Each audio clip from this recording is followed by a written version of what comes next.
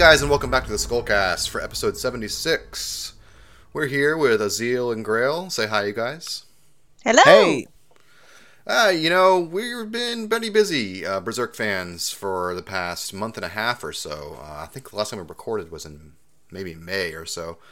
And there's been a lot that's happened since then. There's been a new anime trailer. There's been an announcement of a new Berserk game, which also had, I think, 2 trailers, a teaser and a full trailer. There's been a volume release, volume 38, and episode 344 just came out this past Friday. So it's been very, very active on the forums, on Reddit, elsewhere on the internet, if you've been watching. So the new anime is coming out on July 1st in Japan, and as I understand it, it's going to be premiering, kind of a special premiere at the anime, I can't remember which one it is, Anime Expo, I think it is, in New York. I always lose track of these things, I'm sorry. But there's an anime convention coming up in which Dark Link, one of our users, will be going to taking notes on the domestic or the English premiere of that first The episode. reporter on the ground. Yes, we'll get live tweets maybe even of the of the event. Which that'll be cool to hear. Honestly though, with Berserk resuming back to monthly status and a new volume and the announcement of the new game, the anime is kind of on the back burner for me. I was never really excited about it to begin with. Again, I'm just kind of interested in seeing how they're going to resolve things. So since we last recorded, they also announced the first 5 episode titles that'll be coming out for the anime, and it goes along at a really speedy pace. Basically, it seems like it's covering aspects of Black Swordsman and aspects of Lost Children, but not necessarily any of the Apostle bits. So if you can imagine, Guts rescuing or trying to rescue Colette, and that doesn't work out, of course. We know that scene's in there, the Brand episode of Volume 1. We know he meets up with Puck in the bar scene, but not necessarily meets up with the Snake Baron. We know he fights the possessed tree from Lost Children, but not necessarily encounters Roshin or Jill. So that's kind of where we're going with the pacing of things. But by episode 5, the perspective has already shifted over to Albion and the Tower of Conviction stuff. So we don't know for sure how long this series is going to be. I've read that people say that there was a leak on a German site that said 25 episodes, but that's not confirmed yet. If that is the case, I have no fucking clue what they're doing from episode 5 to 25, unless they're actually going to cover the conviction arc at a very, very steady, very slow pace, which I just can't imagine. Like if they're filling up 25 episodes, starting with episode 5 as the birth ceremony chapter, there's no way. They're going to be going into Millennium Falcon territory. They'll be broaching it at the very least, if not going full bore into it. So we'll see what happens with that. I think the first episode will tell us a lot as far as the quality of this adaptation. I've been talking a lot. What do you guys think of the latest trailer? We haven't actually talked about the latest trailer on the podcast yet. Trailer doesn't interest me all that much. What I'm more looking forward to is, like you said, what will happen with the episode. I think what they might be doing is skipping along pretty fast at the beginning, to get some stuff, done, and then, maybe it will slow down for the conviction arc, and we'll get episodes that will be longer, spend more time on stuff, even maybe with some filler. Why not? Why? Yeah, it happened with the previous anime, that's so very true. I'm not even the movies had some stuff that just didn't need to be there. So To go along with that, what you were saying, I think that the parallel that we're seeing here, at least initially, is that the lack of Apostle-related content is kind of a disturbing trend here, and I really hope that that's not the case, but I guess we'll see, but we're kind of seeing that already. As far as the trailer, I think I mentioned when Az was in California, we had that little mini podcast, that I was really excited by that teaser trailer that had just come out with the new Hirasawa song that was playing, and it Ashes. looked like it was a tight trailer, lots of little cuts and stuff. And at the time I was really impressed because I felt like they were, showing off a lot of really great characters, and the designs looked fairly accurate to what I could see. But it feels like this latest trailer is really like kind of dragging things down for me a little bit, because obviously the CGI is a real problem, and It just looks really odd in comparison to some of those. Like we It talked looks about it looks dopey. it looks very It dopey. looks Yeah. low quality, and like I was telling Azil, like it looks like they wanted to do an adaptation. The will was there, and they looked at their pockets, and they were like, "Oh shit, we ran out of money. Who can we get? Who can we get? I know these guys that make pachinko videos. Like, okay, well, we'll do this team, and we'll do a team over here, and this team over here." And then we'll throw it all together and see what we got. Oh shit! It looks terrible. Yeah, I is think you what it might sounds be like. hitting disturbingly close to the truth. It looks like seriously. It looks like it didn't go to necessarily like a production company with a history and a reputation. Like it looks like they went to whoever they could get for like the lowest possible budget for this Yeah. thing. Well, I mean, if you think it's very simple, like the movies were kind of the premium part of the project. There was really the part that had got money. They were going to get the good guys to do something really shiny, and then, depending on the success, maybe go back to lower budget production to do the rest of the story. So we saw what happened with the movies. It was supposed to be one movie, a really stupid idea. Then it turned out it was impossible, so they did 3. And they sucked. They sucked. I think we can say in every single respect. I mean, there might still be some guys, putting their head in the sand and thinking it was great, but no. The backgrounds, Az. Yeah, I mean, the backgrounds were nice. It's true, but Most people say I think if anything the music was good, but I don't really like the music myself either. the thing is, I mean, the music wasn't terrible, but the problem is it was really used badly. Like every scene, like it wasn't great, but it was. I mean. It wasn't my most hated part, but the thing is the way it was used in the movie was really terrible, where some scenes had some kind of, light music, where it was supposed to be dark and vice versa, so it was pretty stupid. Like the rape, for example. Yeah, I'm thinking about that one specifically. Yeah. I mean, that was like, God, why would you do that? What kind of an idiot do you have to be? Yeah, to get back to the point, it's just bad. And the trailer, I think, like Greg said, the previous one was a bit less shitty, and this one is like, no, this is... Just kidding. We're Back to reality. Yeah, this is really bad, and the CGI is terrible. What really surprises me, I actually really wonder what their budget is, because it's so bad. You gotta wonder if it's like, are these guys just really incompetent? Are they not good, or they really got like, I don't know, 500. It's hard to understand. Most video games have better cutscenes than the visuals in here, and of course, games may have had larger budgets to create really detailed character models. But it's not just that; it's like the art technique they're using to slap over the top of the character models just looks very low detail, and like I said before, just kind of dopey. The expressions on people's faces, the way their eyes fit in their head, it looks weird a lot of times and not really realistic. Yeah. It's a tough situation. I think that part of understanding why this is happening to Berserk in particular I feel like we need to have a higher understanding of like the anime industry as a whole right now. Sure, that's true. Yeah. Yeah, Most of the discussion has been around the art quality and how they're going to squeeze in the episodes, and if there are 25, how's it going to be padded to where are they going to go with it? And that's still kind of an open-ended question right now. But some people are happy that it's just more Berserk animated. I guess my trouble with that is I didn't want more Berserk animated anyway, and I feel like if they're going to do it right, it doesn't look like they're doing it right. So that being said, my rancor meter is not like high right now because there's so much other shit going on. The series is in a super exciting place, so to me the anime is just kind of an afterthought. It's off to the side, like oh well, it sucks, but moving on.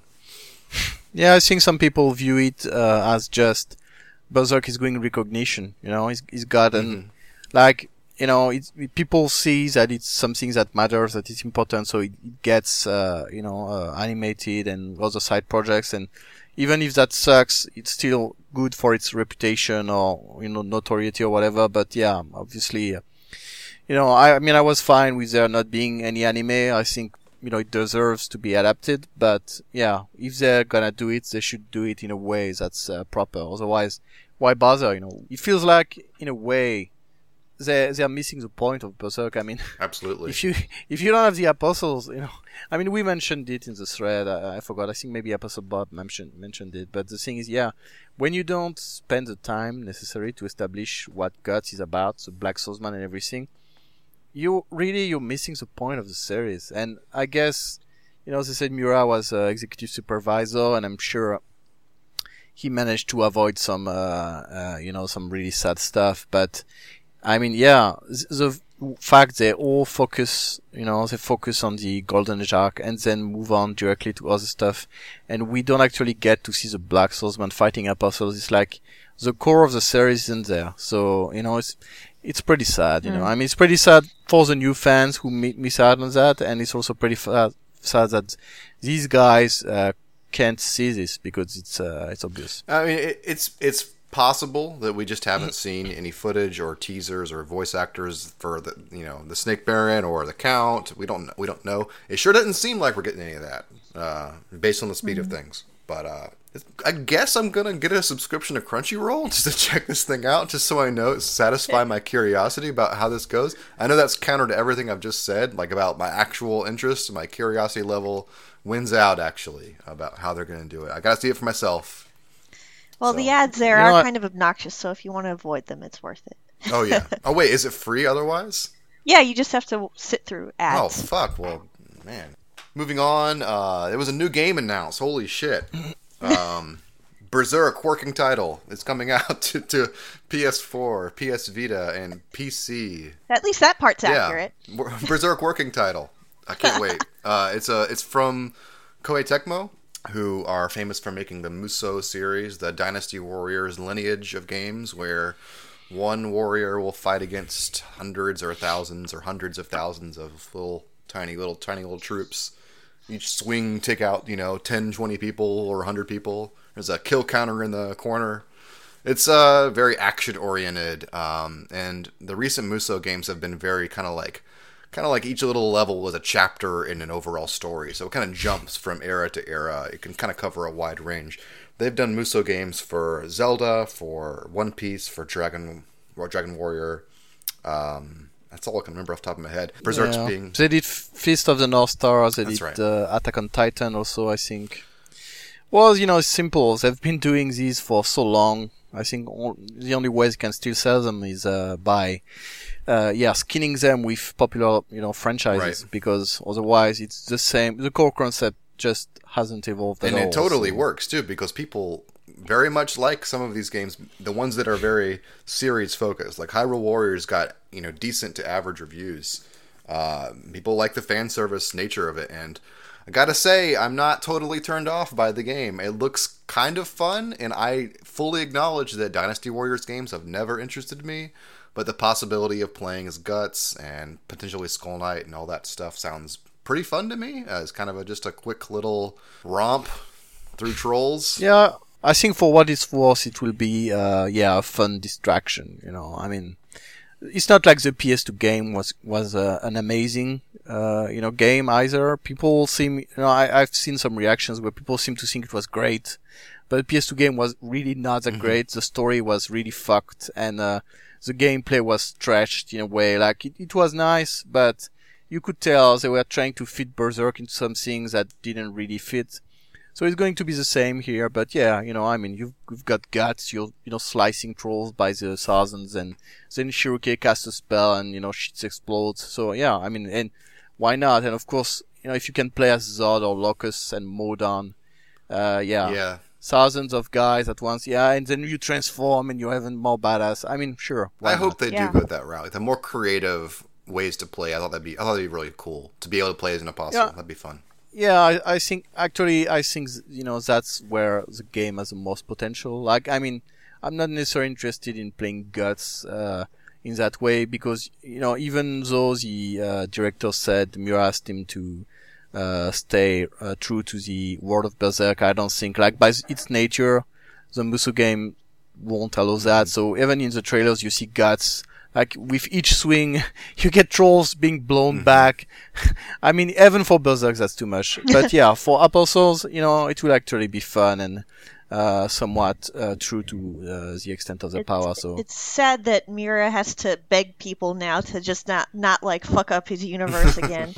It's sad to think that this is probably like one of the better adaptation related pieces in the last 5 years, I guess, since the movies, and even this had like a really that first teaser really put a sour note in my mouth, I think. It Yeah, was just everybody. like, yeah, like Twitter, I Yeah, think the Twitter Berserk fan community at least like exploded for about 15 minutes where we were all just like, what the hell is going on in this fan community, you know? Just like Yeah. stuff that's coming out right now is just so off the mark. yeah. I think it's something that can be frustrating for a lot of people. Is that these guys, for all their professed love for Berserk, they don't seem to really understand what makes it great. You know, I mean, you show a scene that's how to say sexified what is actually a pretty big, sordid part of the story. It's a moment of horror. It's not supposed to be. Yeah. And they're like, oh yeah, it's coming, and no, that's not, no, please don't do that. Yeah. And then they're like, and for the pre-orders, you get a free Casca showering, It's just, Yeah, there was like a bathing what suit the Casca fuck? or something. Yeah, it's a DLC extra for pre-order. You get to play as Casca after she'd lost her mind. Fantastic. Yeah, when she's under the when she's under the waterfall, when Guts first. Yeah, see don't you her remember after that, he that wakes up. heartwarming scene that was really titillating when Casca didn't recognize the man that she loved because she was raped? Yeah. That's the scene that I want to Oh, memorialize and play with. Yeah. And he was heartbroken, so now she can fight, tens of thousands of enemies in that, shirt, so isn't that great? And you can, watch it stick to her ass as she mows enemies down. Yeah, that's almost on the same really- level as them putting out a Casca skin of her like almost getting raped by the group of guys in I think volume 23. She's got her sword, guys. She's gonna take out all there those you go. trolls. Yeah, she's naked except for the sword. Yeah, yeah, And her boots. Well, maybe not. That's Some right. disappearing boots as well. yeah. Well, the disappearing boots, they'll be part of the gameplay. That's a reference no No one one's is going going to to get. Three people are going to get. Yeah.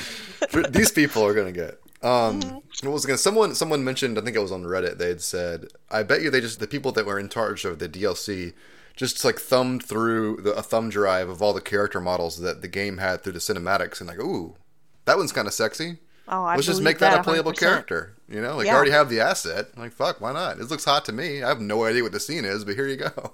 Yeah, it's like that's Berserk's adaptation philosophy in a nutshell, I think. Yeah, like no context needed. None. Yeah, it's sexy, guys. Come on. So yeah, that's coming out in this year actually. I think September 21st in Japan. There's no Western release date yet, but because it's coming to Steam, pretty much guarantees. Oh, Right. actually, there's a Western trailer for it. Yeah, So yeah, it's of course, confirmed. yeah. It's actually it's coming to PS3, PS4, and PS Vita in Japan, and in the West on PS4, PS Vita, and Steam. Right. So we'll know more about that soon. I am excited to see who you get to play as. That's kind of like the clincher for me, but I'm sure I'll play it regardless. Yeah. That's it, I guess, for the new media for Berserk. But it's kind of been a parade of Berserk material the past week or past month. There's also been a new volume release, volume 38, also came out this past Friday, timed with the release of the manga. There are 9 episodes in volume 38. It ends a little bit short of what I had expected. I thought it would go all the way to 343, which is the fight with the Wicker Man, but it actually ends right as they basically land on the island. So, it's a new design for the cover. I don't want to spend too much time on it because I feel like we've talked about that a whole lot, and it's really minimal. They just added a border around it, and they reissued all the other volume covers. It's a minor change, really. But the big change that was revealed in volume 38, in the 2 posters that came with it, are a very digital-looking way of painting for Miura. It looks like he's showing off a new art style that he's been developing for a while. Mm-hmm.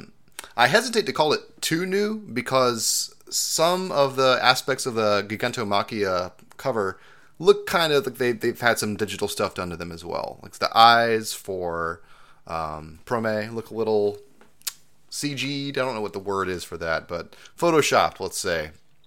Sure. Well, it's because they are too. I think what you're meaning to say is that they are too neat. Mm-hmm. When you do something with computer, you can have that kind of accuracy. It's not just the same brushstrokes you'll get when you paint on a canvas. Yeah. So yeah, they look very clear, very neat. I think Grail could talk about that in more detail, but yeah, it's a special look. I mean, I personally don't mind it myself, even though clearly Miura will probably get better and better with it over time. So we are probably only seeing he's just getting started. But yeah, these two posters we saw, for example, I didn't mind them. I think they're pretty cool, both of them. And even though the cover of Volume 38 is kind of boring because it's just guts Again. guts looking serious, yeah. But again, I think that's a marketing decision. It's what sells. So people just tell me, just do guts again. I have very different opinions on both posters. Like, I really like the fantastical nature of the Pucca and Ivarella one. Just it fits. That style really fits that because it is very crazy looking and very colorful and vivid. And then we have the Rickert and Erica, which is like almost a carbon copy of what we got in the previous volume with them on the wagon. And it just looks kind of blah. And the colors are all muted and the eyes look a little too weird. And they got Erica's eye color wrong, which is like, what? How do you do that? And so Can it be wrong if it was the guy who made the manga, though? Maybe we were wrong this whole time, thinking it was blue. Yeah, he often, I don't think he really cares that much about stuff like eye color, I mean, if you look at how he's depicted characters before, he'll use different He gave Guts blue eyes in Volume 10's cover, right? Did he really? Oh, Yeah. man, I gotta see that now. So it's not, I wouldn't, I would say focus too much on that. I really like the way Erica is in that poster. I think she looks great. So Rickert does look a bit like he's got a kind of a strange stir to him, but I really like Erica. So yeah. In terms of the style, I think that this has been a long time coming, and I think Lith kind of, she put it in a great way. Like, basically, Miura is a good artist, great artist.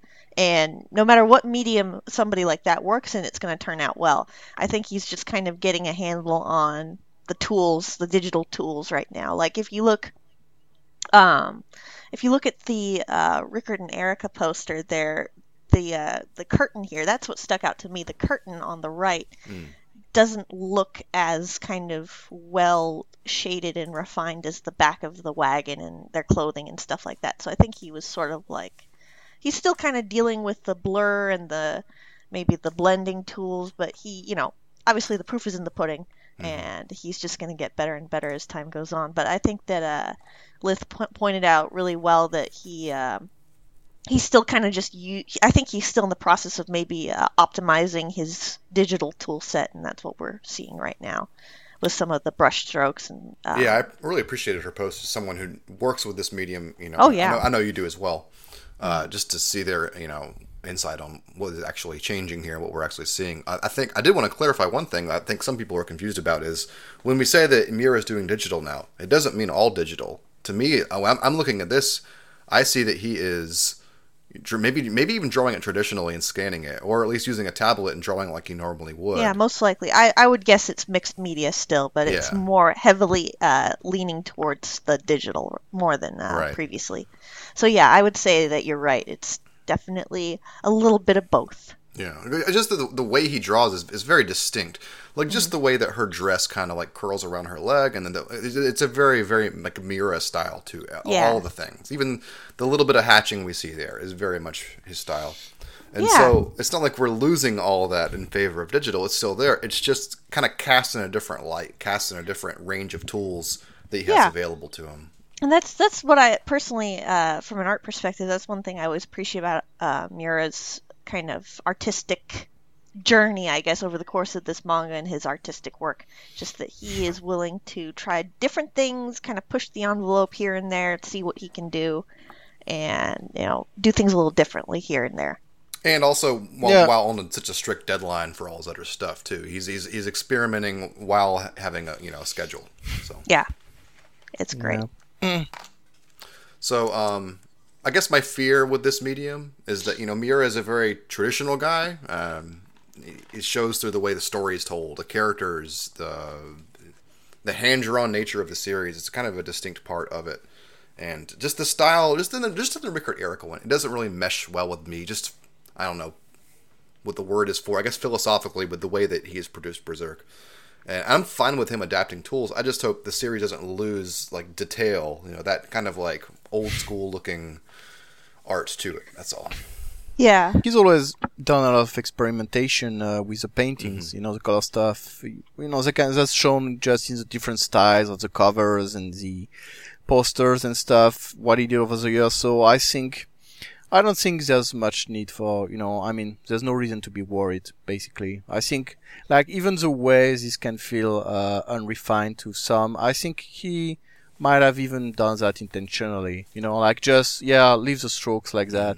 It's just like when he painted a canvas, you could see the grain, through the art, and that's just, that was fine because he wanted, maybe another guy wouldn't do that, I don't know.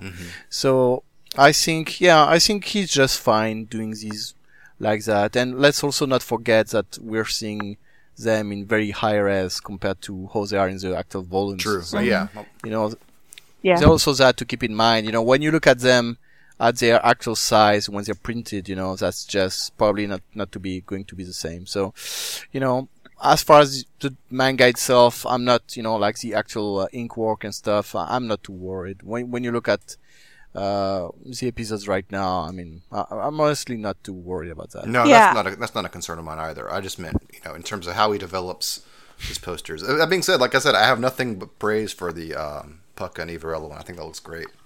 Yeah, it's pretty cool. I think in terms of, just to go back to the manga thing that we were talking about earlier, I think that it might make sense if he takes some shortcuts in terms of because I learned a while ago that when you're putting on stuff like the patterns and stuff, back in the old days, they would actually cut out the patterns for I don't know, a character's skin color or the pattern on their dress or something.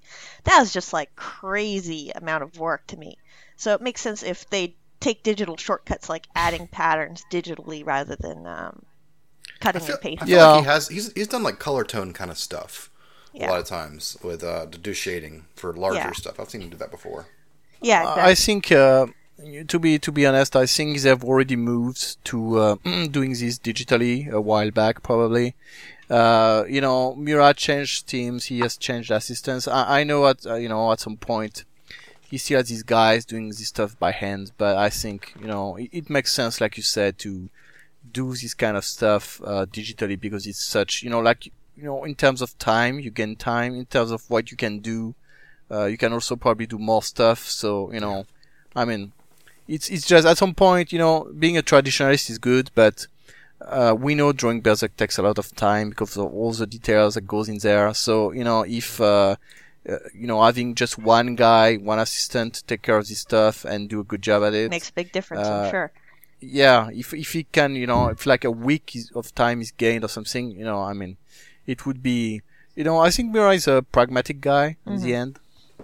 And I think while he's stuck to doing things the old way for a while, he's not adverse to to progress. So at some point you gotta go, alright, well, I'll learn these new tools, I'll do these things a new way, and if we can optimize stuff and keep it being high quality, then let's do it. And that's kind of where I am. I trust him to make that transition, but it is a transition, and we are seeing the transition happen before our eyes. And I say more power to him for the bravery of transitioning mediums like that, to learning this new style while he still has quite a bit of work on his plate. That's cool. We're in a transitionary period. Anyway. So, in addition to all the other Berserk news, we also got a new episode, the first since December. So, it's been a long time in coming, 6 months in running, and we're back to monthly, so next month there will be another one. And it comes at a very exciting time in the series, of course. We've just gotten to Skellig, and this episode takes us through Skellig, through the Witch Village, and we meet some new characters. We're right on the doorstep to a lot of the bigger changes, bigger announcements in the series. As Ilya said in the thread, it's the course of what's going to happen over the next several volumes and likely to the end of the series is being laid out now. We're seeing the edge of the final pattern of the series. So anyway, it's an exciting time for everybody reading Berserk. What'd you guys think of 344? Loved it. That's it's kind of hard to summarize quickly, but it's pretty cool. Pretty cool stuff. New characters, new things, a few big reveals, and nice sceneries. Two big reveals. Two. I was just talking about Mulder's boobs. Oh, sorry. Oh, Boob God, joke. I I would was. not immediately have gone to that. Did they actually get bigger, or was she just It was put? probably You know, just the angle. like she. Yeah, I mean, there was only one shot where her chest was visible in the previous episode, and it was from like a low angle. And sure, they got bigger, but I mean, who cares? I mean, but She continues but to look like Kristen Ritter to me. So you pointed out. Yeah. I kind of like Kristen Ritter, so I'm not sure. I think it's the haircut. Mhm. I mean Yeah. The face too. I don't know. I don't know, you call that a fringe or something in English, but yeah, I mean that does, that with the hair it does look similar, but yeah, I'm not seeing it in the face very much. Okay. But So we effectively got 4 new characters in this episode, in addition to being introduced to what could be kind of recurring background characters in the village. In addition to all sorts of new phenomenon and terminology and events that have been happening around the Berserk world.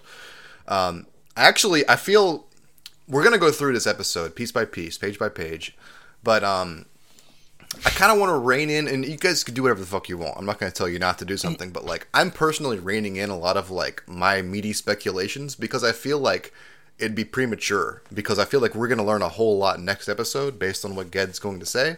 Anything I say will probably be refuted, and it'd be needless. So I have some big ideas for what's coming, but I feel like we're going to learn very shortly. come on, share your big ideas. I mean, what's the point otherwise? Well, because I don't want to spend 15 minutes talking about something and be You don't proven wrong want in a me month. to make fun of you, is that No, it? I'm used to that. I'm already for 15 years of that. I've gotten used to it. That's fine with me. I'm good. No, I mean, I don't think like the one thing that's really big, and that's based, like I'm not even sure of the actual translation of it, but it's about the forests of Yep. spiritual trees. That's the one. basically.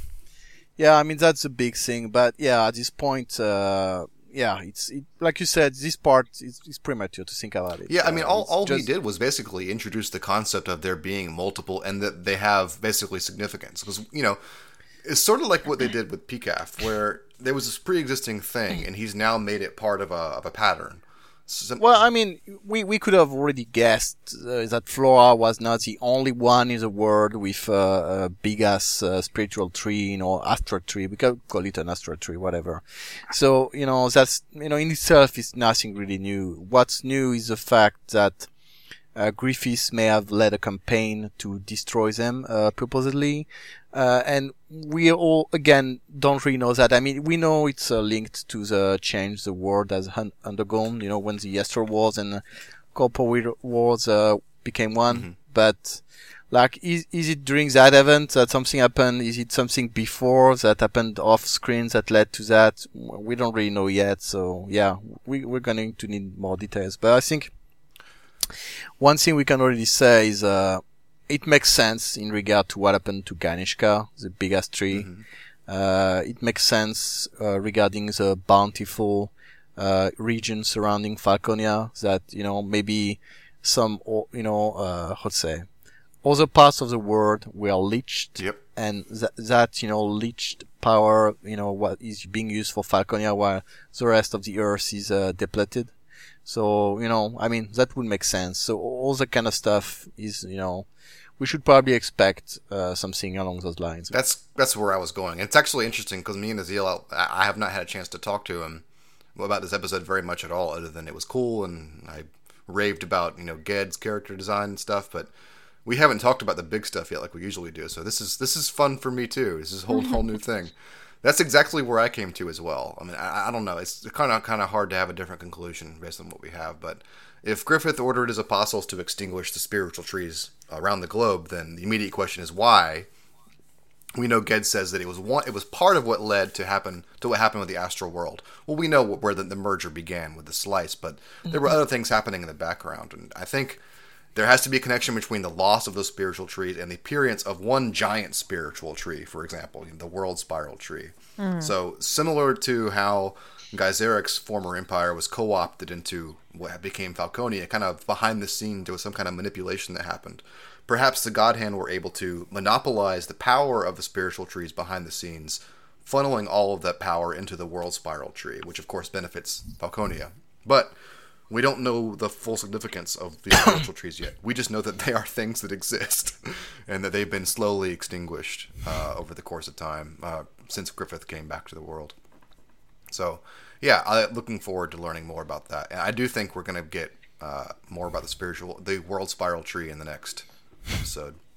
Yeah, I think that's what Gad will mostly talk about that. That will be one of the big topics. Yeah. So, I think we ought to look forward to that because probably next episode will give us some big clues as to how the series will go on forward. So it could even start being clues to what the end will look like. Mm-hmm.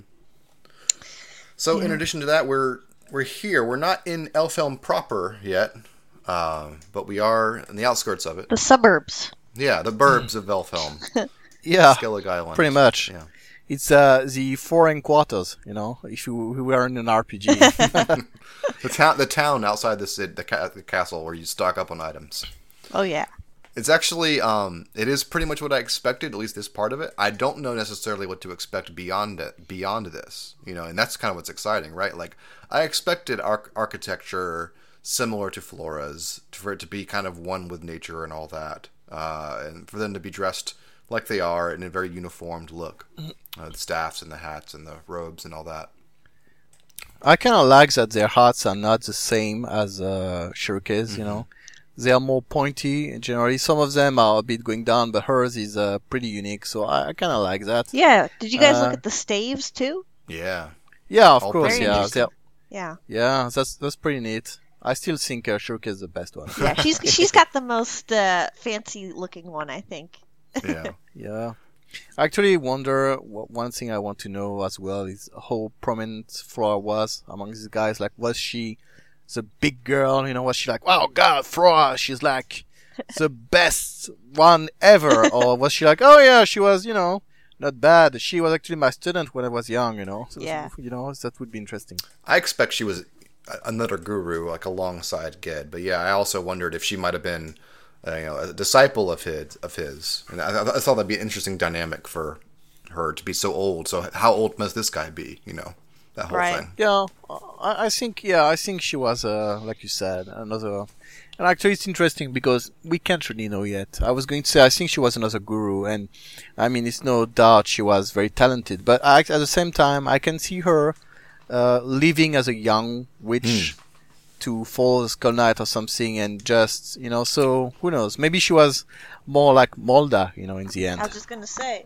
Oh. She wanted to see the world, make a difference, not stay within the island. Mm-hmm. Wow, what a dramatically different personality, but the same. I can see the same kind of desire behind that. Sure. Well, when you're 1,000 years old, you get, maybe when she was young, she was like, "Fuck this shit."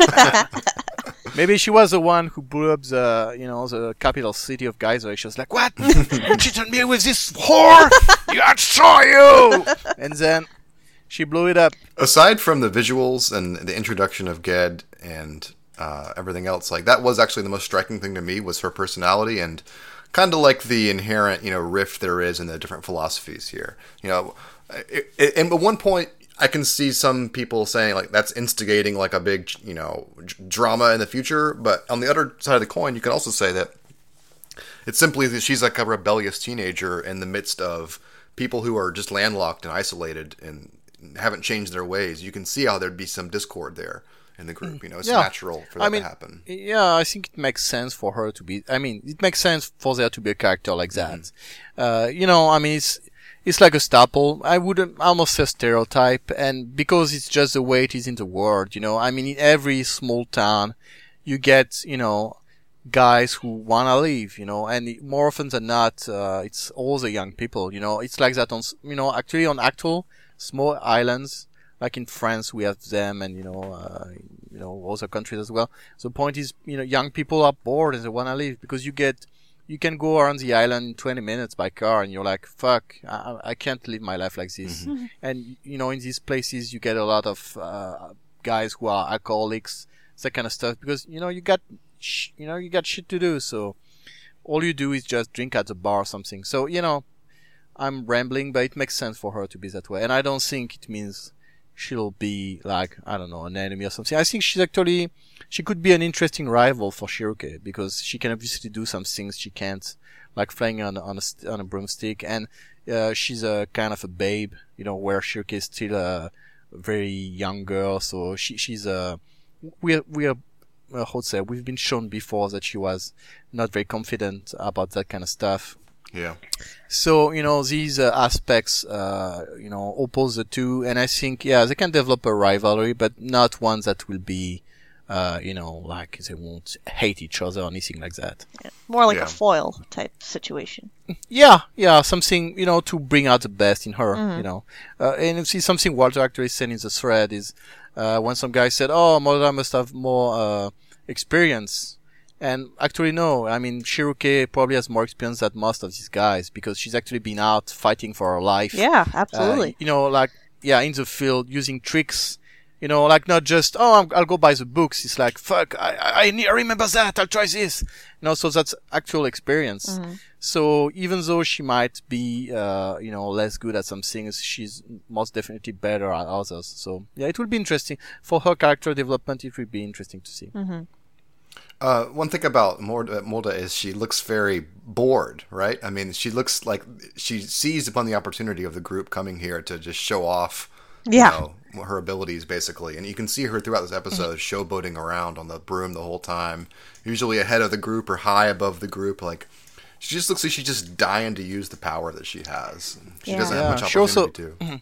She also has Shiroke to tell her about what the outside world is like. Yeah. So, you can tell she's eager to actually do something with her powers. Mm-hmm. Yeah, I really wonder how that'll play out. Just that desire, where that's going to go. Once she does meet the open world. I think that the situation with the Wicker Man was a really cool way to kind of set up her character in a really concise way because they were saying, oh, Mulder, you're not supposed to do that. She's like, well, it's here. We should use it. If you got something, use what you got.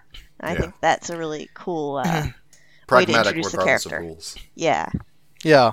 Yeah. Well, we may as well get into it. I mean, I have a lot more stuff to say. But we may as well do it in a structured way with a page by page. You guys cool with that? Yes. Sure. All right. I do appreciate how quickly the Wicker Man was dealt with. Literally just pretty much one panel. I mean, there's an aftermath of the flames. Of course, that's quickly dealt with as well. But one small interesting thing about the first page is, Mira didn't necessarily brush under the rug the nature of the Wicker Man's power. He focuses that panel on the skulls. He had introduced this kind of dark side of magic using human sacrifices in a ritualized way that we haven't been exposed to before. So, I think he's reminding us of the nature of that in that panel. I think it's something that might actually come back to us. Oh, yeah. And it's a very typical Mura way of doing things where he just introduces this guy and people might just say, oh, it's just, it's like what Puck or Ivala said, he's the boss of the scarecrows, And it's a big monster after the small monsters. But the thing is, it's probably, a taste of what's coming later, which is that in ancient times, magic users weren't just about in nature and stuff like that. Mm-hmm. And, maybe it will go back to the time of Geyseric and the fact that the use of magic was not necessarily all black and white, Yeah. So, yeah. This is totally outside the point, but since you raised that, seeing all these characters in robes and, a very formalized appearance, as long robes that go down to the ground, couldn't help but think of Void's long robe as well, and his appearance, his character design.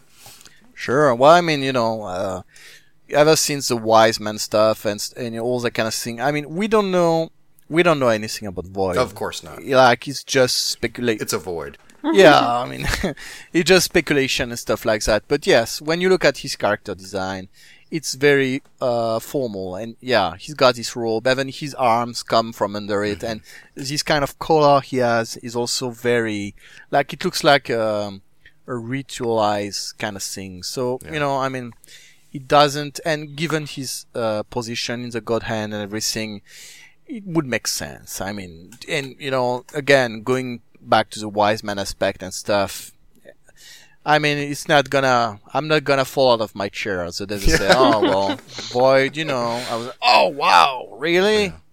So yeah, I mean, just like if we're told, well, he actually knew the Skull Knight when they were young, and like, oh, who would have known? So yeah, I think that makes sense.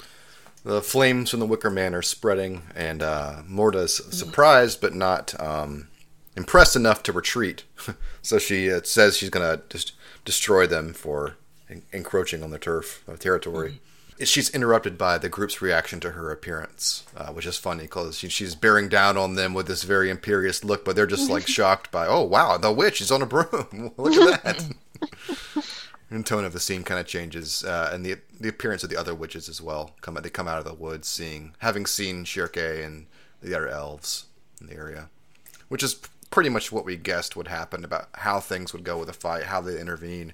Of course, they would recognize one of their own in their group. Mm-hmm. Yeah, and of course Shirke would try to warn them. Yeah. We're introduced to the other witches here, who all have very distinct character designs, which come to expect, but I always appreciate. I don't have their names. Kuka, Tune, and I forgot the third one. Yoni. Yeah. Yeah. Strange design for her face. Probably one for Serpico with the hair and the eyes and the closed eyes, right? Oh, I think it's a guy actually. Is it really? Can't tell with those robes. Oh man, it looks like okay, sure. I did not turn her upside down to check what's underneath the robes. Yeah, it's not easy to see, but okay. Cool. The flames are extinguished by the arrival of Gedfrin, or Ged, who is a guru of the group. Shirke is blown away by the speed at which he was able to do that, mentioning that to do that generally requires rituals or contracts, similar to what we've seen elsewhere in the series, to ally with elemental forces. But he just did it basically with his arrival at the drop of a hat. If I'm going too fast, please, slow me down. Yeah, you're going a bit fast. Okay. Let's talk about the character design of the guy. Of Ged? Yeah, of course. Sure. I've got a lot for that. You said you liked it. I think, he's halfway between, I don't know, Yoda and some old Chinese hermit or something. He kind of reminds me of the guy who fixes the armors in Senseiya. I can't remember what saint he is. But yeah, that kind of small guy, quiet, rides on a goat, and he's got this big power. So I love that goat. I kind of like. I love that goat. Yeah, I actually love the goat too. I like how the goat, just a few pages ahead, as they depart, the goat goes, just like he drew that in there. Yeah. And I guess in a way, he's also got a kind of Miyagi look to him, from Karate Kid. Yeah. I also like his rustic goatee and his rugged scarf. It looks kind of like a hippie sort of. Yeah, I was going to say, he looks like some folks that live around here. Yeah, I'm sure you got a lot of those in Berkeley, for sure. For sure. What if that scarf was given to him by Flora or something like that? Yeah, she knitted it for him, probably. Who knows? And yeah, I'm a huge fan of his character design. Just the whole idea of understated power, understated knowledge. This little guy, all like I said, Yoda-like in size. And also this little character trait he has of looking like he has closed eyes, but opening his one eye for dramatic moments and little insights. I thought that was a very cool little look. That reminds me of Foss. Oh, yeah, that's right. Foss did that as well. Also it must be a small little guy trait. Yeah. Yeah. Well, they have similarly round faces, so it's kind of an interesting parallel. The other thing about his face is you can't. It just evokes like age, right? It's just all the little wrinkles and shadings and little hatches on his face. He just comes across as a very ancient guy to me. Yeah. Yeah. Anyway, this character, someone who knew Flora calls her his friend, or at least Chirke puts it together. That's the core. I mean, obviously, he says someone to protect my favorite pupil. Of course, it's Flora he's talking about. I wonder if that means that Flora has reached out in the afterlife, or is something she did, before she departed.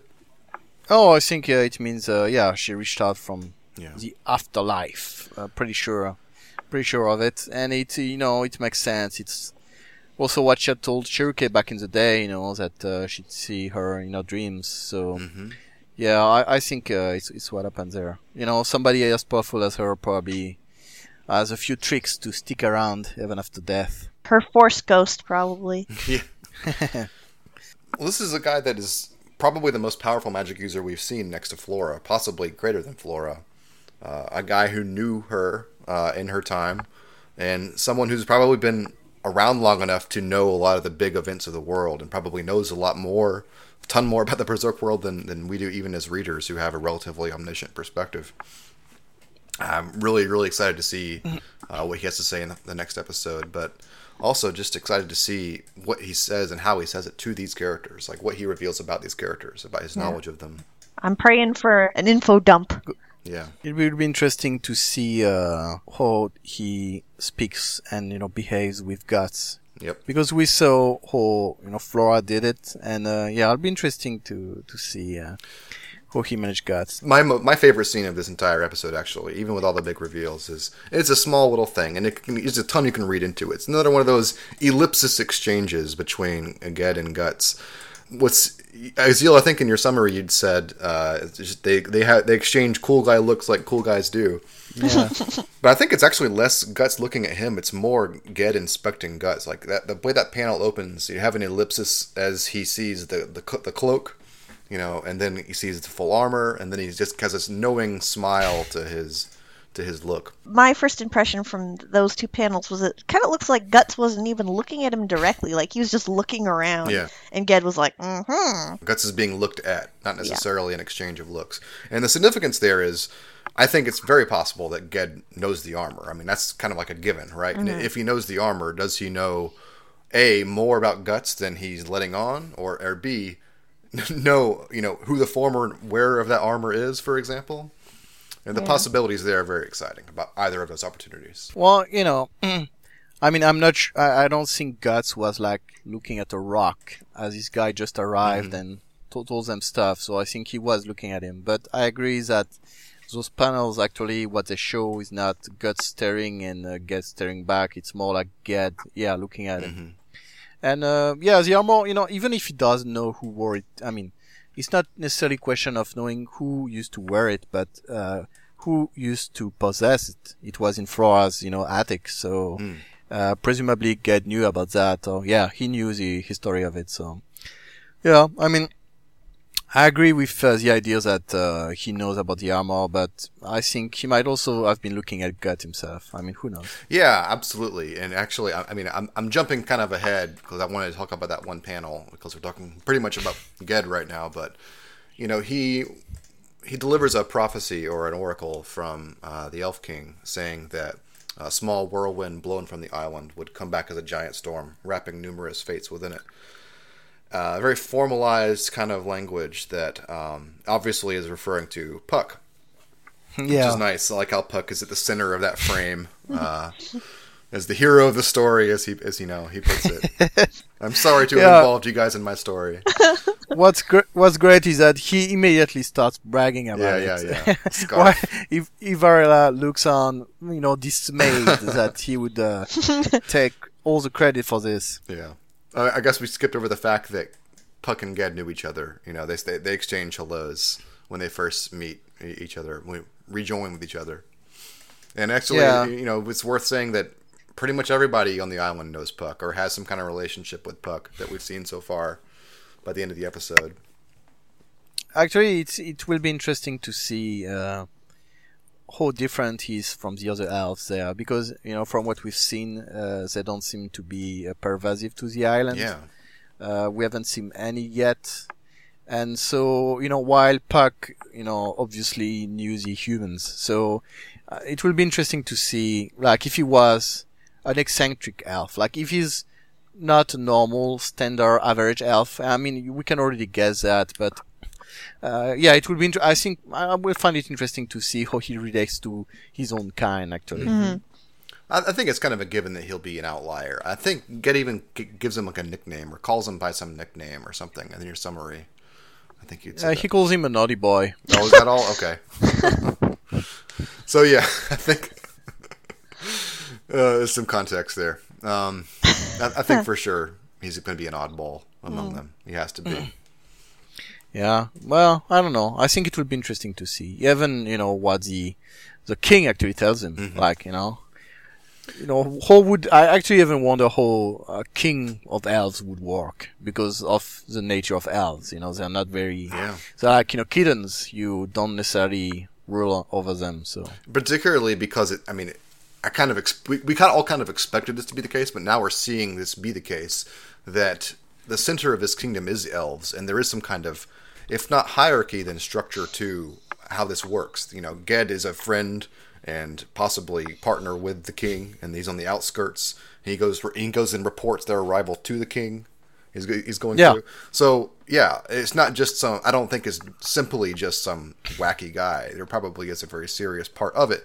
But yeah, I also expect wacky stuff to happen with him being a king of elves. Kind of both. Yeah, straddling both lines. Being an elf, he probably have a wacky side, but I think, from the get-go, it's not like there was any doubt, at least as far as I'm concerned, that the King of the Flower Storm would be a pretty badass character. And, when you've got this very powerful wizard who says, I was foretold, and it was foretold by the king that you would arrive, and then, I'll report to the king telling you have arrived, which he probably doesn't need to do, because the king probably already knew that. Yeah. That kind of says, this isn't a guy you just walk up to and say, yeah, what's up? So, yeah. So him talking about being foretold of their arrival, I went back and read some of the other foretellings that we've had in the series, via the Skull Knight. And the language, while of course translations of course matter, the oblique kind of enigmatic phrasings we get with some of these prophecies and foretellings are very similar. And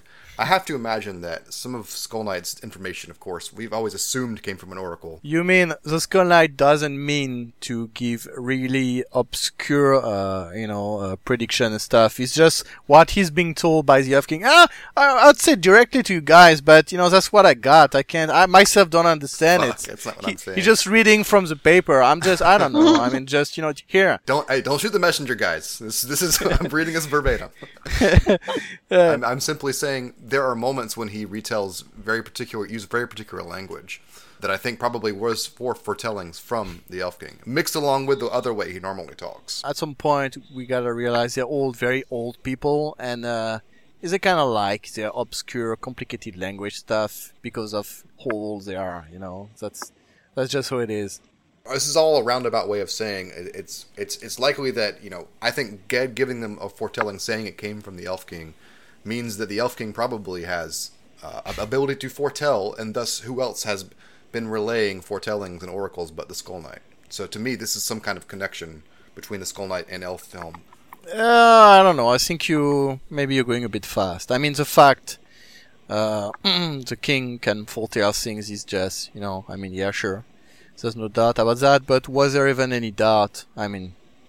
Before. But it's more a matter of slowly getting confirmation of these things. Like, yes, some of these things we've quote-unquote known for a while, but it's all been suppositions. It's possible. It's quite possible the Skull Knight gets information from him.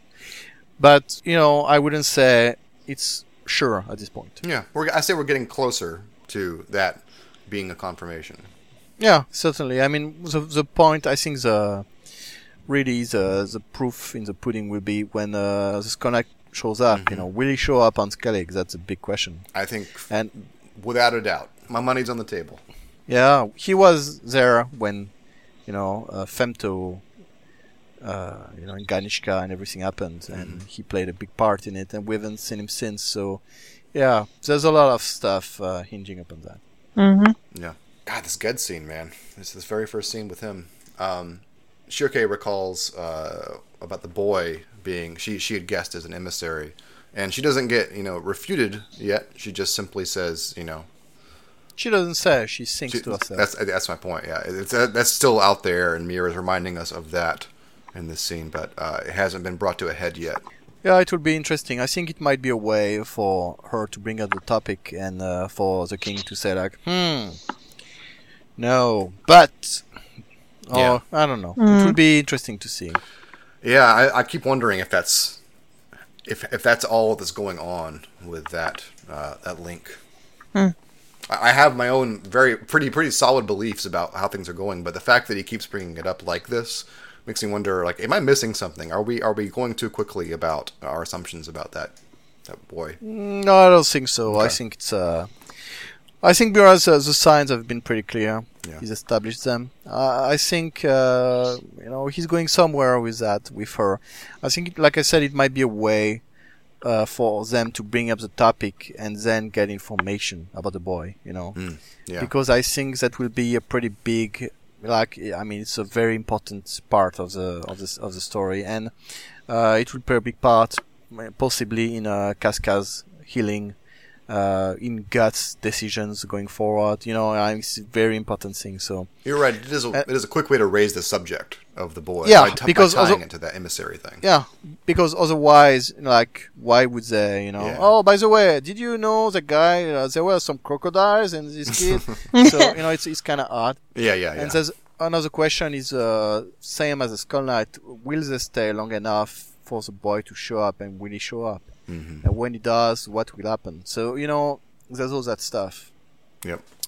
So yeah, that would be pretty. But yeah, one thing for sure to conclude on that is that I think meeting the king and her broaching that topic will be, again, a way to get confirmation of the boy's nature. I think, or at least getting closer to it. Yep. Moving on, Ged's going to take them through the village, through the sights of the village. We get several shots of the group traveling. I like this, rays coming down at the bottom of the page. You see the whole group lined up, mold up the top of the sky, and Ged leading the group on this goat. We would go by these ancient trees that look like old men, or at least have old men faces, and Puckets and Isidro and Magnifico getting into some mischief, trying to touch it and put their hands inside the mouth. Although that was a funny little moment. It could, of course, be a number of things, like simply the trees being alive and that being conveyed by human faces, and that's all there is to it. And it probably is, since we moved so quickly past this, literally one page of a thing. But for some reason, the first idea my mind glommed onto was that it's an indication that the magic users have a way to do soul transference. Like if you wanted to live a really long time, you could transfer your soul to another living ancient thing, like a tree, and live a long time. Yeah, that way. it did make me think of a certain other tree that has a personality in this series, and I thought that maybe this is like a more organic and positive way of doing that. Huh. Yeah, I don't know. I think actually my idea is a bit mixed between that. I mean, it could be that. It could be trees who have become alive. Mm-hmm. It could be humans who have transferred their spirit into trees, but I'm not so sure about that. It could also be that Ganishka's, affected the world, and that these trees, being spiritual trees or whatever, have taken on his form. Even that far away, even in that place, they were impacted by what happened then. So I don't know. It's this idea I had, and the fact one of the trees bite Isidro's hand. Yeah. Doesn't necessarily go against that idea, I think. It doesn't look that much like Kanishka to me, and they do look pretty different and distinct. Like, yes, they all have beards and big noses, but every other feature is different. So I feel like... Well, I don't know that too many features can be... it's just... There's different noses and different eye socket shapes. I feel like they're supposed to be different beings, basically, just in the same type. Yeah, maybe. Yeah. That is the Ganishka thing just didn't strike me myself. Sure. It's not. I'm not necessarily super confident about that, but it's just I couldn't shake the feeling that alongside what the guy said, about the world, the forest of spiritual trees being impacted, and the wave, the impact the wave had, a spiritual wave on the world. I thought it made sense. Sure. If that kind of phenomenon could occur. And I feel like if that was going to be the case, they would have raised it in some other way. For example, Guts and them have encountered a form of Ganishka, and I feel like there would be some resemblance. Maybe they would have caught some kind of hint. I don't know about that. He was in cloud Yeah. form. It's pretty different. So I don't know that they would have made a connection. Yeah. Either way, it's just a page occurrence. It's not worth spending too much time on. Yeah. But moving on. Kuka brings up... Kuka seems to be like the leader of the sub-witches. You know, she's the most talkative of them. The shorter you are, the more powerful you are, apparently. Yeah. She raises conversation with Shirke. She's the first to kind of ask, like, you know, how they got here, why they're here, and she kind of hits the nail on the head that they're there to restore Casca, but Shirke actually, you know, kind of quote-unquote corrects her by saying that they're here to find a safe place for her. I thought it was strange because, I mean, they're there to do both, and Shirke knows that as well. Yeah, you know, I mean, don't refer yourself too much to that translation in Okay. that regard. I mean, it's just maybe they just said both things at once. Maybe it's just incorrectly translated. I don't know. Maybe it's just who knows. But in the progression of the scene, it's interesting that, you know, Kuka immediately thinks herself that it's possible the king could cure Casca. Yeah, and she seems to, judging by her expression, she's just like, yeah, that's definitely something he could do. And it's like, whoa, this is a big deal. Yeah, and she even regards it as like a minor thing. Like, so incredible for you guys to come so far over such a small thing, you know. Yeah. But we'll see. Yeah, and you're right. The point of it is, A, she's the one that offered that solution herself, and B, that Guts was reassured by what she said. You know, that's the whole point of this whole thing. And of course, we get Guts' a smiling face there, which is nice. Yeah, it's nice. And Farnese immediately looking distraught. Yeah, I think that... Can we talk about this for a minute? Because I think that is course. very interesting, because over the last several episodes, I want to say last at least 3 or 4 episodes where we've been focusing on Guts' group, there's been at least, you know, a moment or mention, or in some cases like an exchange where Farnese is like dealing with her feelings about Guts, but it's not really explicit. Like, has it been 3 or 4 consecutive episodes? Like, I feel like I'm trying to think back in my head. I don't know if it's been consecutive. I'm trying to count them. Like this one, and then the last episode, and then the one when they were on the ship. That was certainly a big thing. Yeah. So yeah, it's kind of it's happened a lot. Yeah, and I feel like right. It's I don't know if Mir is trying to tell us something like this situation's going to come to a head soon, or I don't know. Yeah, I think he is. I mean, I've been saying for like forever that it will happen that way. So, yeah, I mean, Farnese had hope.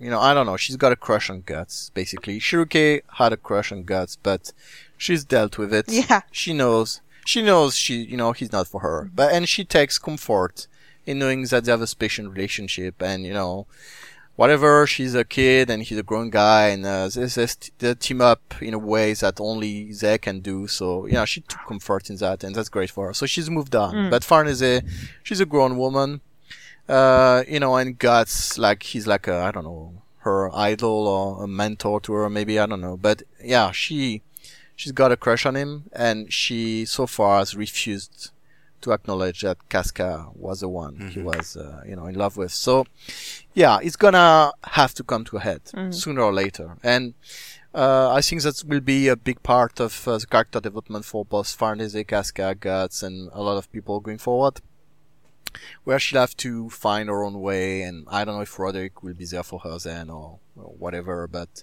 yeah, it's happening. And I think that's why. Because when you look at the threads and what some people are saying, it feels like to me a lot of people hadn't really picked up on that, despite the fact even back in Ritanis, it was already, you know, Farnese talked with her mother about it. Yeah. You know, it's been going on for a long time. Oh, and yeah. So, you know, it makes sense that... Since volume 17? in some form or much. another. I mean, yeah. So it makes sense that as we reach, you know, even the characters can feel it. Even from their perspective, it makes sense. You know, when, you know, Casca might be cured, Farnese knows that the jig is up. You know, she's not gonna... So, you know, we don't know what will happen with Casca, and neither does she, but... Yeah, when she sees Guts smiling at the idea that Casca will be brought back, I can understand why, from a perspective, she would be bothered. You know, I mean, unrequited love is not something that's very pleasant, so presumably she'll be going through a kind of crisis about this. And like the other way a lot of people bring up this scenario is that it's like, you know, it brings up like a doom to it, like, you know, that she's going to somehow meddle with it or, you know, ruin it. But I don't know, to me it's just a way to make it more dramatic, you know. It's just her dealing with her feelings in a more dramatic way.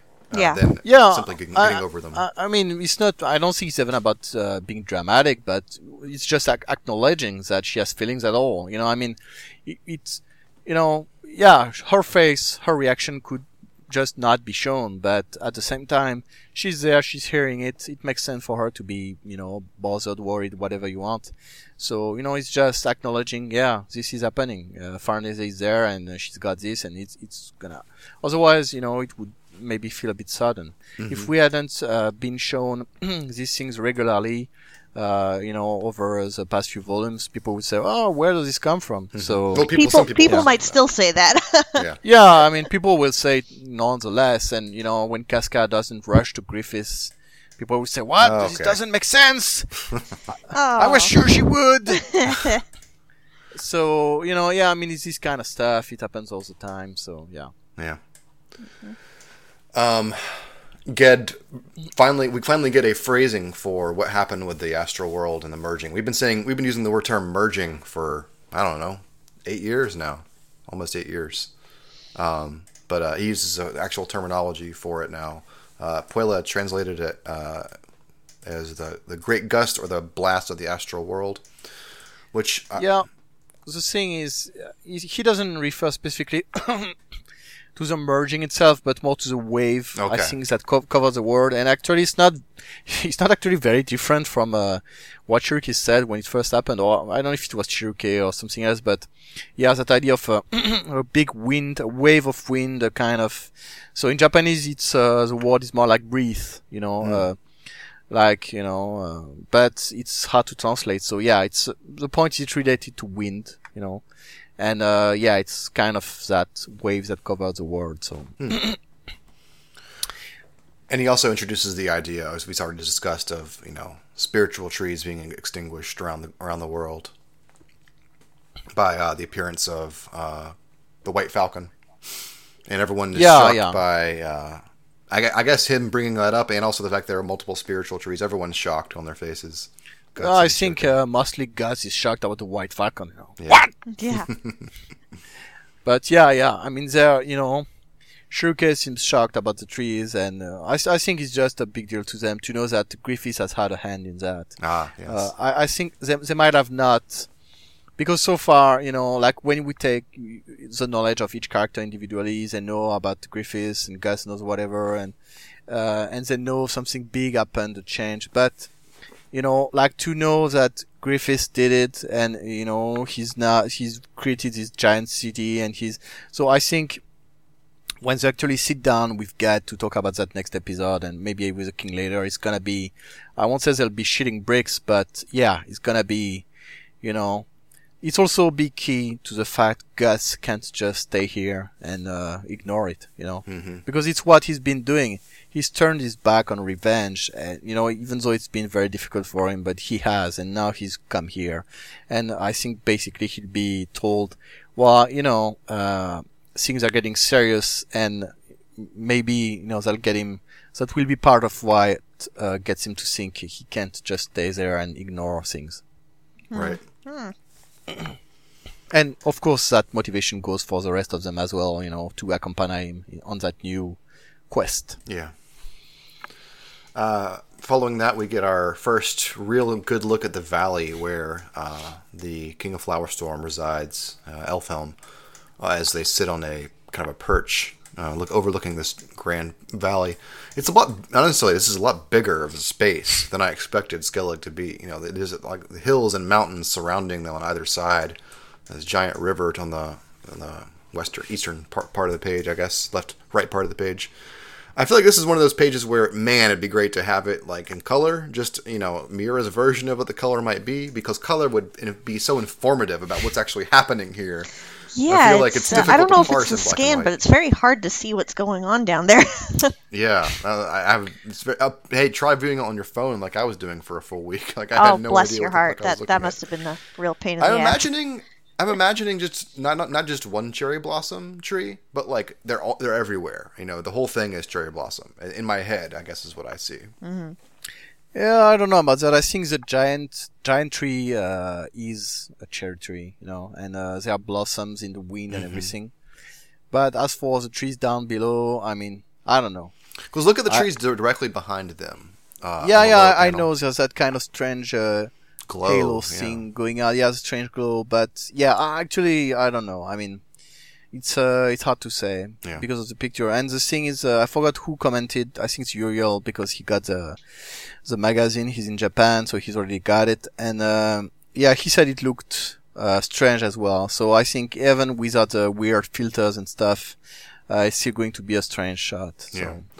Also evident, from this point on throughout the rest of the episode, are cherry blossom leaves are falling on every panel.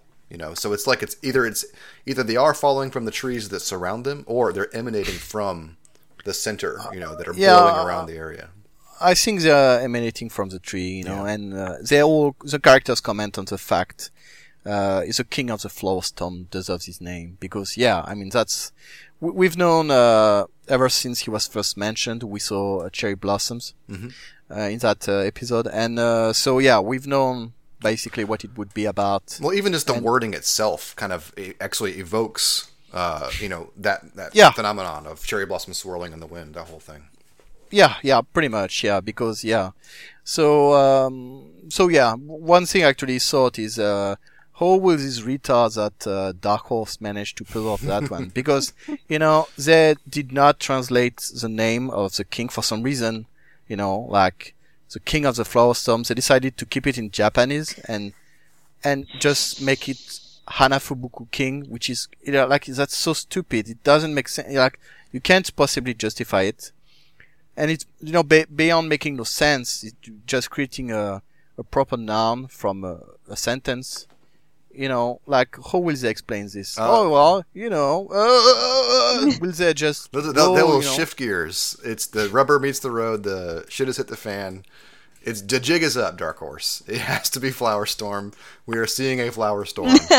You can't call them Hanafubuku anymore, I'm sorry. Those hanas are sure flowing. Look at all those hanas. Yeah, this is a big Fubuku. The weeaboos are going to have their day. It's just weird. So yeah, I don't know. That's one of the things with bad translations is they come back to haunt you, And this is clearly a case. I'm still wondering why they did that back then, and that just brought it back to memory. Stupid decisions get made all the time. Yeah, I don't know. Either way, this is a pretty cool shot, and when I first saw it, the first thing I thought about was Secret of Mana, a game that us old folks played through, and this is a game that came out on the Super NES, and it had a pretty big influence on me back then when I was a kid.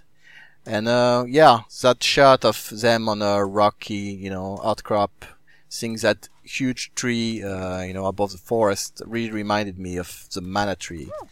When you first see it. So, I don't know. I thought that was pretty cool. Yeah, I agree. Giant tree. Yeah, I got, there's nothing more to say to this. It's just a really random comparison. It's just a big ass tree, that's magic. Yeah. That's about all you can say about it, but sure. I don't know. It's a nostalgic game. I get it. Yeah, it was pretty cool because it's a nostalgic thing for me. So I was pretty glad to see that. Yeah. The expression on everyone's face is nice to see, particularly Shirke. I don't think I've ever seen her so surprised before when she sees the 2-page she's spread. Pretty out. Even Isidro looks impressed. Yeah. Magnifico in the background. There are some great Magnifico shots in this episode. Yeah, there are. I jumped past one with a tree. His reaction when it happens. I can't wait to see him in front of the actual king trying to, put forward whatever scheme he's thought of, and just, I don't know, what a failure. He's gonna meet someone more important than his dad for the first time in his life. To say, does the name Van Dimian mean anything to you, Mr. Elf King? The possibilities. Yeah. So then we see the next 2-page spread is the village itself. I have an awkward time calling it the Witch Village. I don't know. Why what not? else to call it. Sure. You can also call it the human village, Yeah, totally. Sure. I think that's actually the title of the episode, actually. It's either Witch Village or Human Village, I forgot. Oh, I didn't even think to ask about that. I always forget about that. Cool. But fewer revelations here than I expected. In terms of like the things we see, it's pretty much what I expected to see. Structures similar to Flora's mansion, very similar, like almost carbon copy, you could say. I don't know if you could say carbon copy. Actually, I appreciated the fact they are similar but different. I don't know. I thought that was cool. I think the way they're done is slightly different. Mm-hmm. I liked it. I don't not like it. I'm just saying I expected to see other stuff in this episode. Now that we're finally here, newer stuff that were unexpected, and it's pretty much what I expected. Oh yeah, well, I mean, again, the witch village looks like A witch village. Yeah, I mean, just yeah. I mean, we even see some familiar faces with the old man from Volume 24 memory. Yeah. I like that. Actually, I had an interesting thought about Flora. You know how you were mentioning how her mansion kind of looks like the tree mansions here, but a little bit different, and how Shirke's uniform that Flora made looks a little bit like the other witches, but is a little bit different. I wonder if it's a change in, well, I don't know about the buildings, but maybe Flora was just like adding her own little flavor to things, or if maybe uniforms were a little different 1,000 years ago. Who knows? But it's I actually fun to think about. I think so. I think Flora, it's just, it's a small touch, but I think it's kind of her own style, I mean, for the tree, it's maybe because her own tree was bigger than those. Yeah. Because it actually was bigger, or maybe it was a different kind of tree, or maybe, I don't know, the roof is set differently, and, maybe she just did her own thing, very simply. And for the uniform, I think it's the same thing. She did one for Shirke, it's got her own little touch, so. Yeah. Also, I mean, just fundamentally, Shirke being one of the main characters, she has to look more distinct than the others. Oh, yeah. Right. If you go that way, sure, she's gotta be different from the other guys who we don't care about. If you want to get meta about it, man, but yeah. Yeah, they're practicing. Shirke mentions that she's familiar with a lot of the things that are happening here, but she's dead of an isolation. So Kuka says she'll introduce her so she can get in on some of that. Make friends. Yeah. That is one thing I wish we'd seen more of. But this episode moves so briskly, I kind of understand. We're on a beeline to Ged's house, so I understand that, and we'll get more of that later. But it was nice to see her interacting with, her people finally. People that know the world like she does. Because think of like this as like the opposite of the feeling she had in Vertanis. When she felt isolated and different. And yeah, I agree. It will actually be interesting to see how she can be the one to help the others in the group, get along with these guys, instead of the other way around. So I think this is a pretty nice counterpoint to what happened in Vertanis, And I also think it will be interesting to see, for example, if the other guys have some pretty radical views, and Shiroke's own views that evolved, over time with her contact with the outside world and her contact with gods and everything. So maybe when the other guys are like, these outsiders are barbarous, and maybe she'll be like, oh, no, don't, you can't really, I mean, what, I don't know if what I'm saying is clear. No, I get it. And I kind of expect it. I kind of expect something like that. I mean, that being said, like, Shirke literally goes by the book, when it comes to these things in terms of her understanding of magic. And it could be that she has a very, like, country bumpkin, understanding of things versus this. Because, like, Serpico brought up the point that it reminds him of, like, a village of learning, or kind of like, basically, like, of study. Yeah, an academia. Yeah, she said he was like a university. Right, a college or university I was kind of equating to in modern terms, but yeah. So I guess Shirke kind of learned kind of like a charter school kind of environment versus this is like the hardcore central pillar of magic learning. Yeah, but she's a prodigy, so she's gonna show up all these guys. No, not that her learning would be inferior, but just different fundamentally. I know. Oh yeah, I know what you mean. I know what you mean.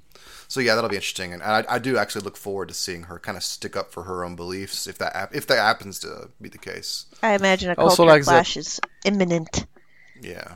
Yeah, I also like that her collar is, she put her collar up, while these other guys, they're more like squares, they put them down. Yeah. So. I think Moldus is also up, but it's hard to tell in a lot of. Yeah, because Moldus are rebellious, Maybe they're kindreds, they're just the pop collar girls. Yeah. They don't do it. Yeah, they're gonna start up a sorority, There you go. I like Mira kind of bringing face to face with Shirke and Moldo when she goes upside down. I really like that panel a lot visually. I feel like her hair should probably plop down with It's gravity. Maybe just magic. It's magic though. Yeah, a guy mentioned her hat staying on, but I was like, I didn't reply because I don't want to be mean, but she's flying on a broom, so she obviously controls the airflow and whatnot. Realism is not paramount in this particular. Yeah, moment. I think Mira. I even think Mira did it on purpose. Absolutely did that on purpose. The fact her robes and her hair and her hat don't fall is because she controls the airflow. Yeah. So the sylphs in the air and stuff like that. So yeah, that's why. I think that's why it's like that. I think it's on purpose. He wouldn't have drawn so many shots of her hair flowing very organically up like that if that's not what he meant. Her boobs react to the gravity, but her hair doesn't. I feel like it's definitely intentional. Well, some things must fall, I guess. Yeah. Yeah. You girls know that gravity. Gravity affects. You can't cheat gravity. It's very prevalent.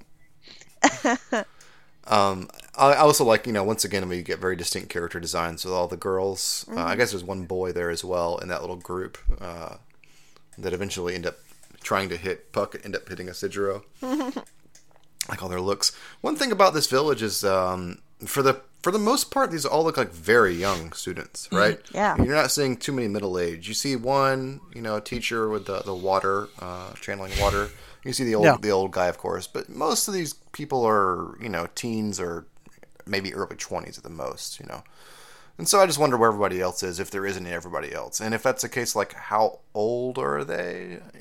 It's just, I don't know. Just thought I had about the generational nature of this place. There is an age gap for sure. Yeah.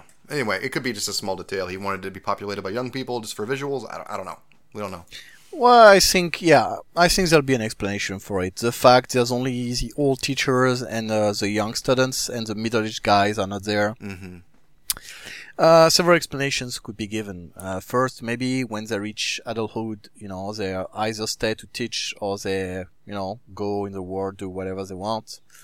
And because time flows differently here, it's hard to know, I don't know, maybe not so long ago, all the able-bodied guys went out to do something, and then, it was 1,000 years ago, and no one's heard from them ever since. So, I think this will be addressed by the story. I don't think it's just, I just wanted to do that, I didn't think about it, so. No. Which is a great transition, actually, for one of the last points I wanted to make, which you raised in the thread, is Shirke's heritage. If there's going to be an opportunity for that, I imagine it's here to address where she came from. Her origins, for sure. Although, it will be interesting to see. I think.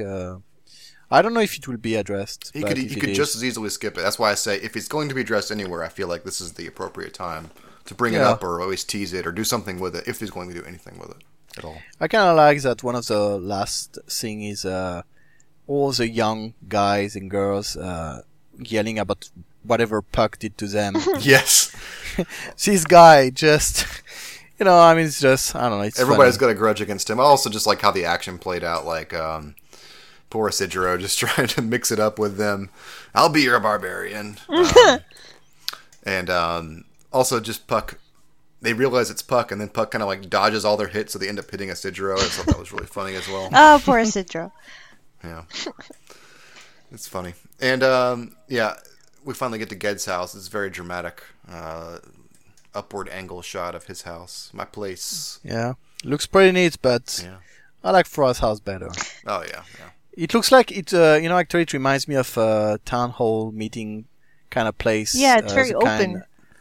It's kind of like what Northerners had back in the old times in Europe. You mean that's prehistory kind of stuff. Heorot and Beowulf, one of those big mead halls. Not really prehistory, I mean more like around the year 1000. Sorry, I said prehistory. I meant pre-literature, mentioning Beowulf being one of the earlier written things. That's all. Mm-hmm. Okay. Whereas Flora's house was more like an actual house with a spa. Yes. Yeah. Well, she was a refined lady. Yeah.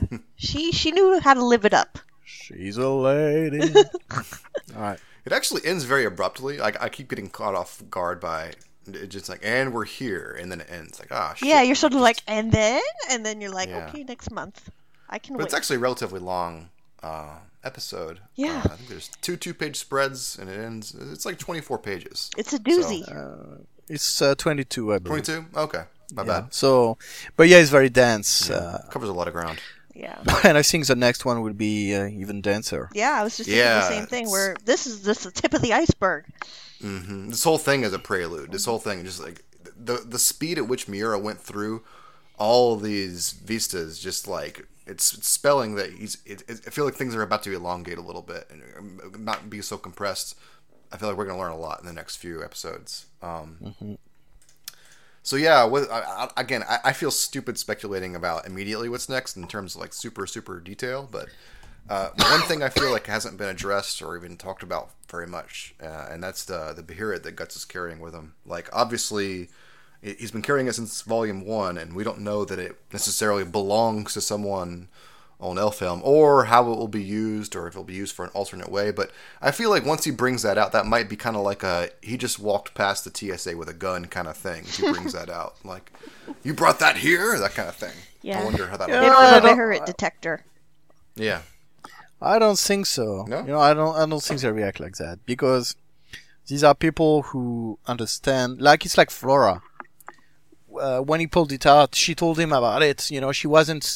She didn't feel threatened by it. So her reaction, though, it was very ominous. It was like she was looking at it kind of very gloomily. Yeah. Yeah, well, she knew it was something dangerous, and I think, like, I would think the guy's reaction would be similar to that. Yeah, I It think would be like, to that point, I think that they understand that, if it's going to be used here, it's going to be used here. There's nothing they can do about it either way. I don't know.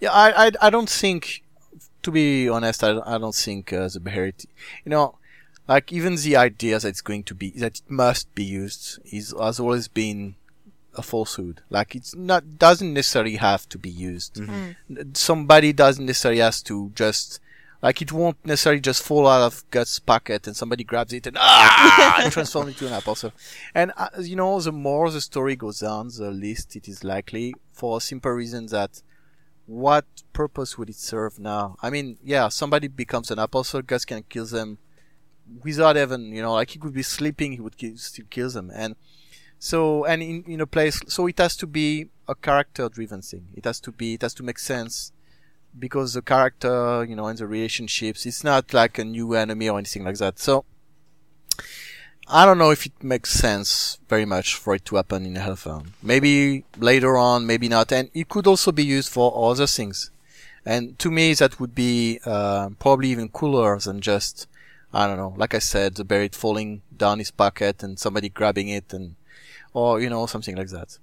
Yeah, I'm with you on almost all that. My only point was, like, how they might react if they saw it, and that's pretty much it. Like, if it is brought up, and not even necessarily that it has to. Like, in what scenario would he just, like, okay, now take everything out of your bag and let us see it? Like, it's just, well, he already asked Flora about it, sure. So I don't think he would just, Whip but it out. maybe when they talk about Griffiths, he might mention it again. And another thing to point out is these guys had the Wicker Man in storage. Mm-hmm. So who's to say they don't have a couple of Beherits as well, in there? Or I don't know. I mean, Yeah. it's just a guess, but. And also, where else would Skull Knight have learned the technique that he uses for the sword? It's possible that they're totally not foreign to them. I wouldn't expect that. I think, he learned it's just, trying new stuff after 1,000 years. Just like, How do you think new recipes get invented? fuck this. I'm just gonna, put it in my belly. And Let's see what happens.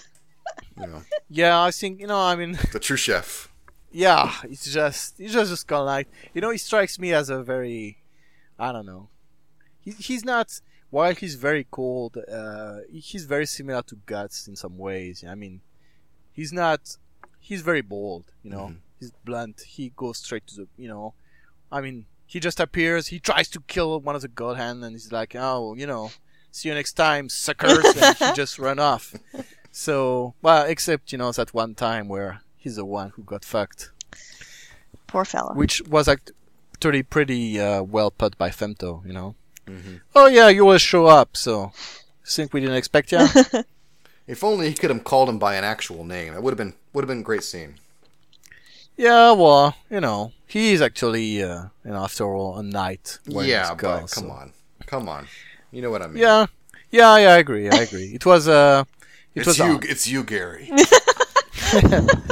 It was odd. I think he should have called him anything else, like, you know, I don't know, not even a name, just you know. Sure. So yeah, what we expect for the next, again, I think it's on the tip of everyone's tongue, right? Just a surveying of what's happening in the world at large for our group, and also what the king's potential is for them, setting expectations, and also possibly revealing what the God Hand have been up to. We don't know. I know that'd be nice to learn. Yeah. Teasing it at least. Yeah, we might actually get some of that info. Yeah. Actually, I mean, it would make sense if he mentions the Falcon of Light. It would make sense that he could also talk about his kindred. Mm-hmm. Or maybe the Elf King will. Who knows? Anyway, yeah, I think volume 39, man, people are going to remember that one. Yeah. How far out do you think we are from meeting the Elf King? Yeah, I'd say at least 3 episodes. Yeah, my number's 3 or 4 or so. But then again, we're already here much quicker than I thought we would be. I think you can go back and listen to the podcast. I think I'd said, I don't know, 6 or 7 episodes before we even got to this village, and here we are. So Yeah, it's moving pretty quickly. Yeah, I don't know. I mean, 7 episodes too. I forgot what I said, so I can't. But 7 episodes until we get to the village seems like a lot. But then 7 episodes until we get to Helfelm, or at least to the king himself. Who knows? Why not? Casca's restoration within 1 volume?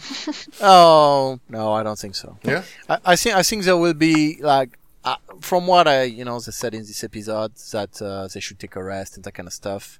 I get the feeling they might spend the night at Ged's house.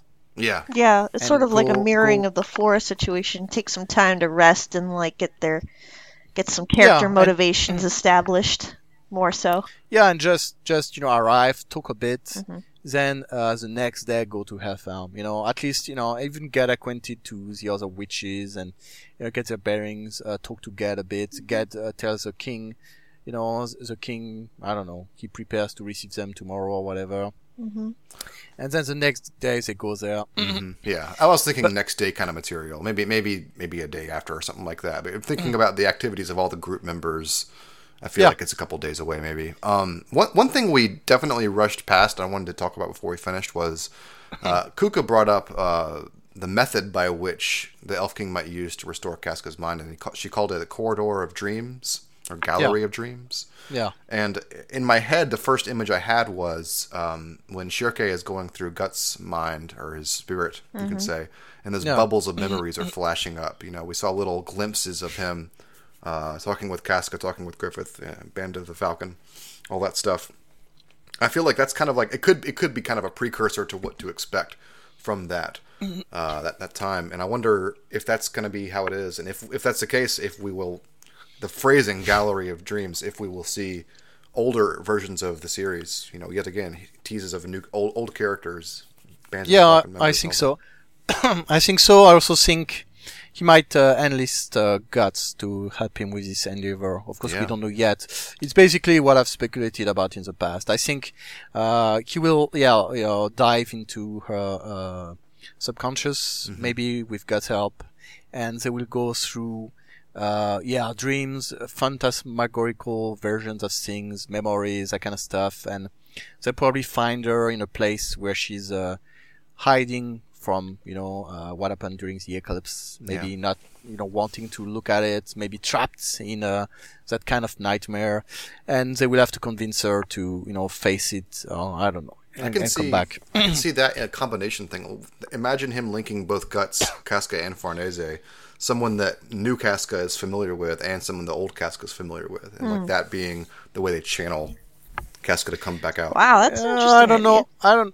I don't know about involving Farnese in this. I think, really? I feel like that's like the obvious one. No, I don't think. I think the point is to bring Casca's true self back, not to link. Farnese, she's familiar with Casca's mindless self, but that's who they're channeling through. I feel like that's got to be a factor in making. Yeah, her... but it's not like two different characters. I mean, it's just Casca right now. Her mind is elsewhere, and what they want is to bring that mind back. So, I don't think there needs to be a link like that. I think what they need to do is go get her consciousness and bring it back. Like you said, not so differently from what happened when Shiruke went into Guts' psyche and took his soul from, he was protected by the talismans of Flora and, brought him back out. So I think it's going to be something in effect similar to that, but because of the context, the method and everything will be a bit different. But the core principle is the same, is her mind, her consciousness, herself is, somewhere else lost, and they will bring it back to the surface. Now the interesting question is, will she remember what happened when she was out at all? Will Farnese just be a new person to her? I think that's very possible. So, yeah, there'll be many, many more things to discuss in that regard. I think, even if we assume that she's just come back to herself and, all that, there's a myriad of ways in which she could go. I mean, she could have forgotten some events, she could remember some and have forgotten others. Even from her past, she could remember some or not. So it's just, many, many things to look forward to. Yeah, time will tell. Yeah, I was just about to say that which possibility is more interesting, and I don't actually know which one's more interesting. I think not remembering what happened when she was out is more interesting, because it will force every character to relearn who she is. They will have to, the group dynamics will have to reform, and they will have to, they're gonna have to reform anyway. I mean, yeah, but I mean, they'll have to, like Farnese will have to tell her maybe, well, I took care of you, and to learn, each other and that kind of stuff. So, I don't know, I think that would be more interesting. And she can, especially if at first she's uneasy around Guts, the others could tell her about him, what he did while she was not there. And, then he could admit that he also, did a couple of bad things, So that kind of stuff will be, I think from a character development perspective, it would be interesting to see. Yeah. Well, most of them don't even know the worst of it, unfortunately. Sure. Fortunately, you can say. My point is, that's why it's interesting, because they can say what they've seen, and, that makes Guts' own feelings more, that puts them in perspective. Yeah. Because they might, like I said, Gus and Casca might be uneasy. I mean, Gus is a, really different man from who he was when she knew him. Like, I mean, even physically. Yeah. He's old and scarred and, handicapped. So, and she herself has also become different, and their expectations are not the same anymore. The situation is so complicated, so different from what it was. I mean, it's not like they had been married for 10 years when all this happened. They had been a couple for 4 days. So a week maybe. So, this is a lot of stuff. That being said, I mean, he is still Guts. That is a constant for her. Sure. He is still Guts. He's the same. But, like I said, changed. I mean, sure. He said some shit, very simply. And one thing I mentioned in the thread is that because somebody was talking about the Beast of Darkness and whether the king might. It's not even worth entertaining, I don't think. Yeah, I mean, it's just, it's, I think it will be addressed. I think, it would be stupid. I mean, it would be very strange for the Beast of Darkness not to be addressed. Well, sure. I mean, like, if Flora could detect it, basically, she mentions it, she alludes to that. And of course, she knows he's been branded. Of course, everyone's going to know that. And what comes with the life of a branded one? It's plain as day to these people. So my point was that Guts has his own trauma, and like she's done in the past, and even does today in her state. Casca will be able to help him with that. So it will be, I said, relationships very, very complex, very, very dense stuff on that regard. Yeah. I thought you were going to say the possibility of the king removing the beast or something like that. Like, no. Even. Oh no. That's ridiculous. I mean, even just from a storytelling perspective, yeah, maybe Gus could also just ditch the Berserk's armor because it's bad for his health, and find another one. Get a new arm, get a new eye. Yeah, I mean, it's just This Dragon Slayer's lighter weight. yeah, and just no more beast, and become, I don't know, but no, it doesn't make sense. So no, but I think taming it, maybe being able to use it, tap into it more efficiently, something like that. I mean, I think that goes. Sure, like the relationship he had with it inside the Sea God, for example. I was trying to think of what you meant. When he basically called on its power, Yeah. I was like, what inside the Sea God? I was, I was actually retracing his travel inside the thing, So sorry, he got up, he killed the critters, and then he kills the fish. Oh yeah, I see what it means. So sorry, that's why it took me a second. Anyway, another last thing we didn't talk about is the potential for trouble on Skellig.